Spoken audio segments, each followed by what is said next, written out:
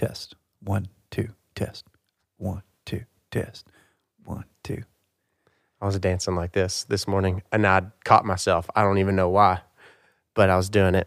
Is there a name for that? Yeah, it's on that one song. I don't remember. Hey, Dr. Carroll. Hey, Nathan. This is episode 96. It is. This is You'll Die Trying. It's raining. This is our jingle.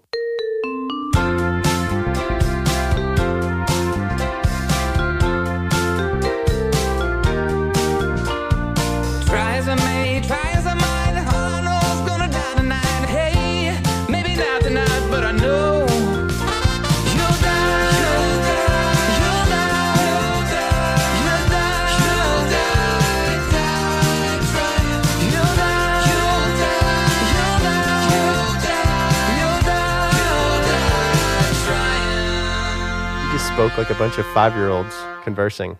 Yeah. Hey, I have a friend who told me a story about this car flying down their siblings' driveway.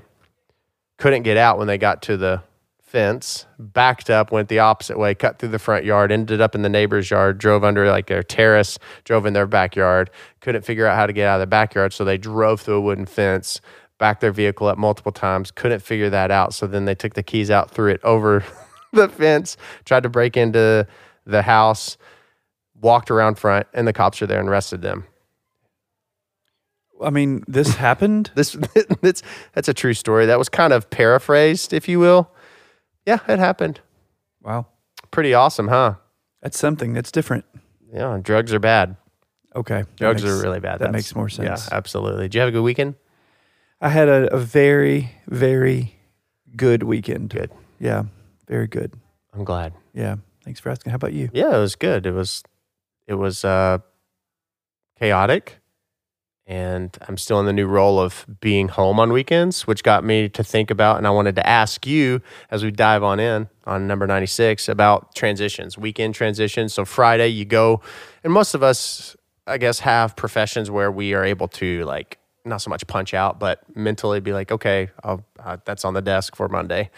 Some of us do not. Doctors, I don't know. There's a lot of professions. But being home on the weekend with 3 children, leaving everything at home or at work, being present, and then come Sunday night, Monday morning, you're hitting the ground running, balls to the wall. So it's like, how on God's green earth do you transition? Do you make that transition? You're present for the family, and then you're present at work come Monday morning.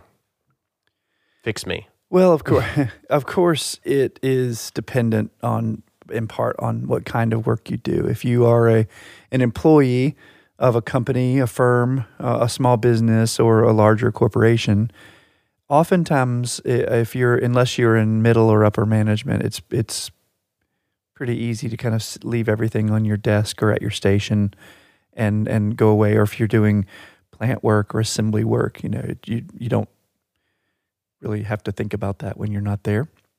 However, if you are in management and you have responsibility for things even when you're not present, or if you are an entrepreneur and you are responsible for your own company, you really probably should reconsider that push that you have toward the weekend. A lot of people love the weekend, and they're, Wednesday's hump day, and Thursday you're getting ready for Friday, and Friday is the start of the weekend, and that's awesome, which means Monday's bad, Friday's good, that kind of mentality. But if you're a business owner, or if you're in upper management and you're responsible for a company's success, I think we probably should maybe push pause on the push toward Friday and realize that every day gives opportunity for us to grow our business and improve ourselves.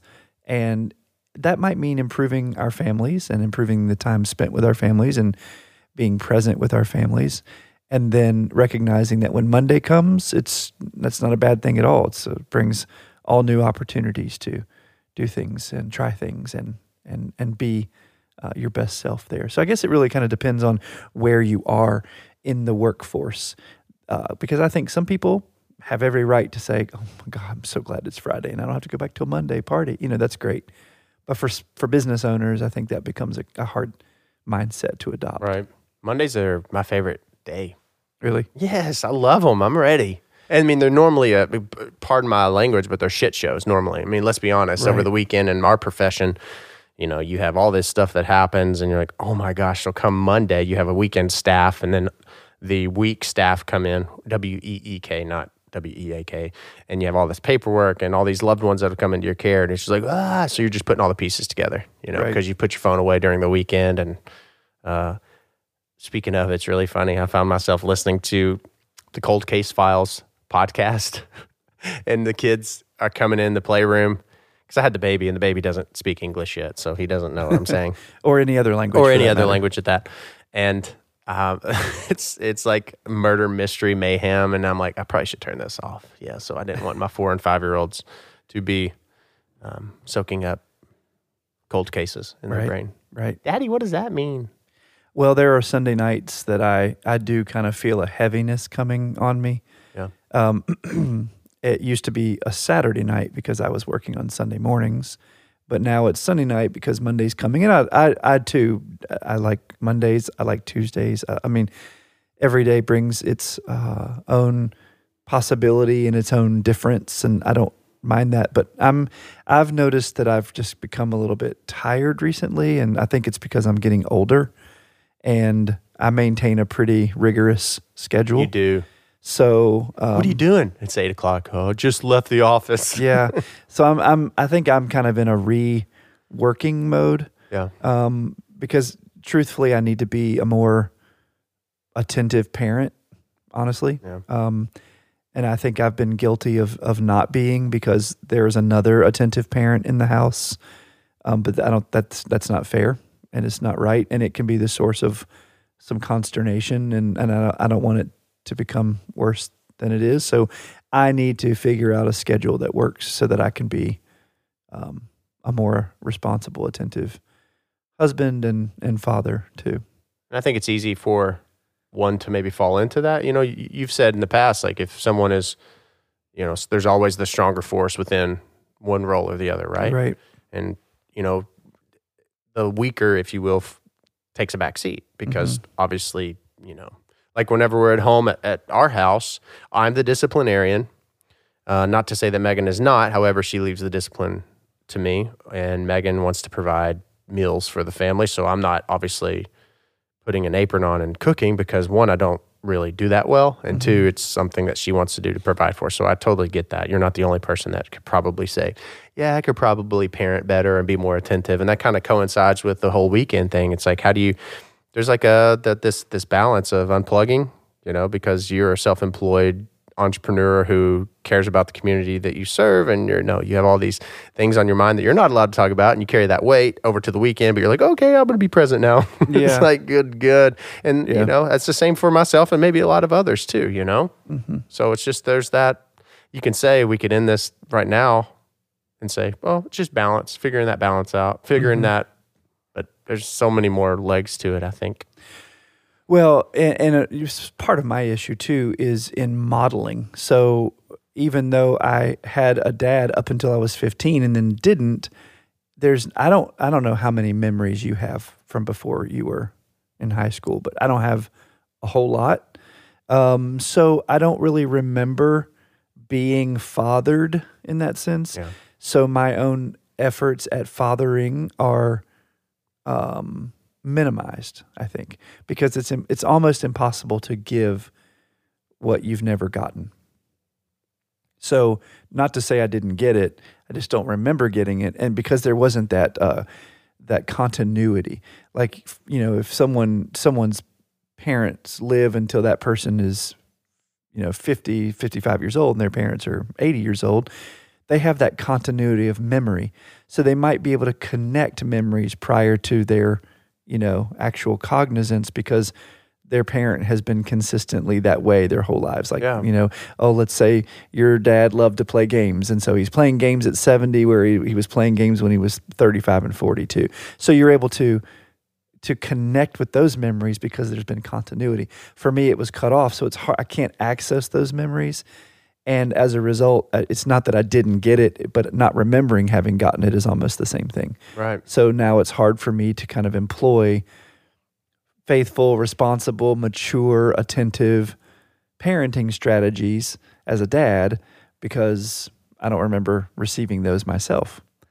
So that creates problems. I mean, it creates problems in the family, and it can create problems in a marriage, and so that these are the things that I'm thinking about and working on. And of course, my commitment to family systems theory actually can be helpful if I would just use it. You know, when you know theory, you can use it, and when you don't, you can't. Well, I do. I'm still not using it, which is frustrating.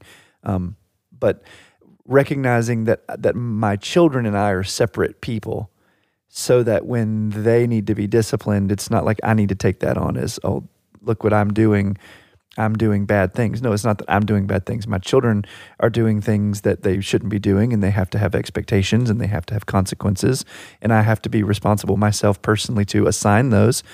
But if I'm allowing this kind of messy togetherness where I'm not really understanding the separation and space between my kids and me, then I'm not going to do that well. And I think that's been a part of what's going on with me. And when you mix that with, you know, owning your own business and wanting to provide for your family and, you know, growing the business to where it's literally now more than one person can handle, all of that plays, you know, and it's just important that I push pause and take inventory and start realizing what it is that I need to focus on and correct in my own strategies, both as a husband, as well as a father, and as well as a business owner. I can be your sit-in at work. When they walk in, I'll be like, well, hello. Yeah. Dr. Carroll is absent today. I would love for myself to have the honor to sit with you. So let's begin. What the hell are you doing in here? Right. Oh, it's no big deal. Just go. Just go. 100% certain that would not work. I could tape my name over all of your like, tape. I like how you said tape. Like whatever. I could put my name over all of your tape. Like 25 doctorate degrees and everything. Are you going to also tape Judge Judy so that you can watch reruns on your VHS tonight? Hey, I found, now that you say that, a box of VHS. See, I am a huge Magic fan. You knew that about me, right? Magic Magicians type thing, not Magic the game. Illusion. I love illusions. I wanted to be a magician so bad. And when I was growing up, obviously Lance Burton, David Copperfield, all those specials would come on.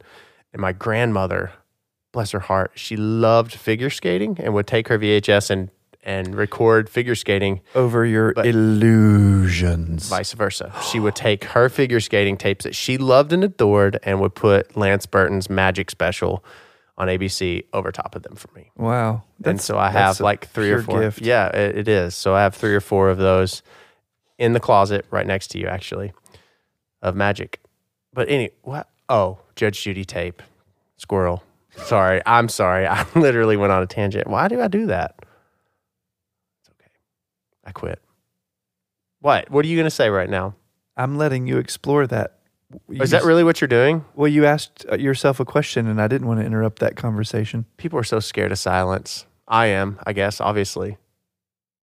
I don't know. I don't know how to explore it. Stop laughing at me. Stop looking at me, Schwan. Stop looking at me, Schwan. Can we take a break right now? Sure. Okay. We'll be back after these messages. After these messages, we'll be right back.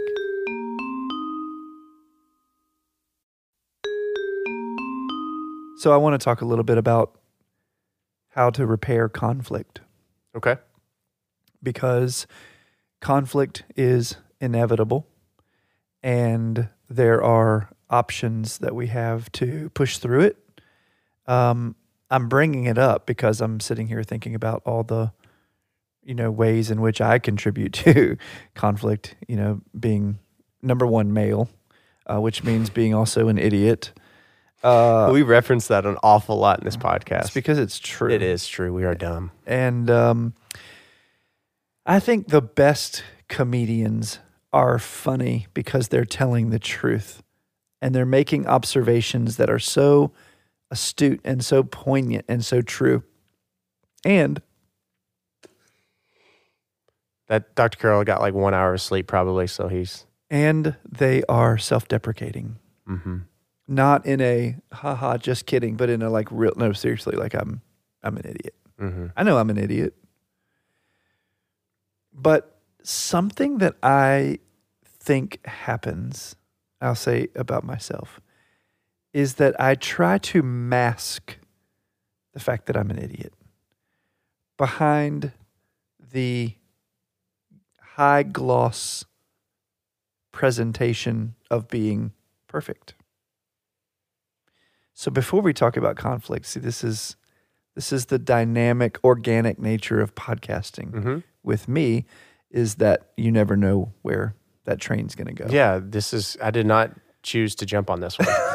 Here you are. Yes, I am. So think about the ways that you try to present yourself. Mm-hmm. And then think about the real you that's underneath that. Mm-hmm.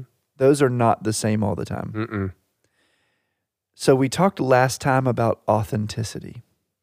And of course, what I just described is the opposite of authenticity, right? And yet we say we don't care what people think. I think that's totally bogus. Mm-hmm. I wish that it weren't. I want to not want to care what people think, but we do. Right.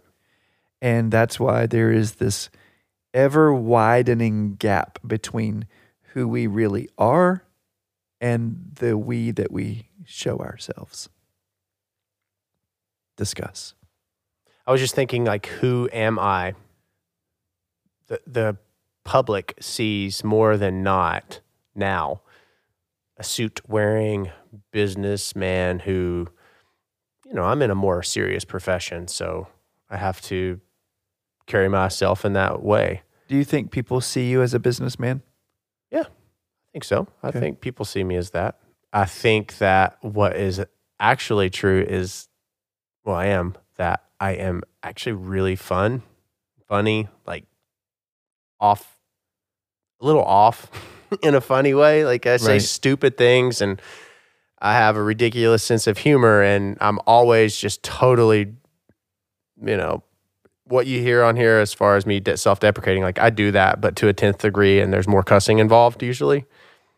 I wish I could be that more so, but I genuinely can't. Let's be 100% honest. I can't be that all the time because it can be offensive. Let's be honest. I mean, we serve a lot of church communities who, my grandfather, may God bless his soul, would have slapped me if he heard, he said that cussing was showing ignorance, which I think a beautiful cuss word shows brilliance. Yeah. Anyway, I just think that I'm in a more serious profession. So, but the me that you have seen is more ridiculous. Studies show that people who cuss well have higher IQs than those who don't. Dang, then I think I do not have the artistry of one of my closest friends does, who I will not speak their name on this podcast. Yes. It's beautiful. You can take cuss words and make them sound elegant. It's gorgeous. Like this morning, that was beautiful. They're meant to be elegant. They were so beautiful. Anyway, that's what I think. I don't think I answered your question though.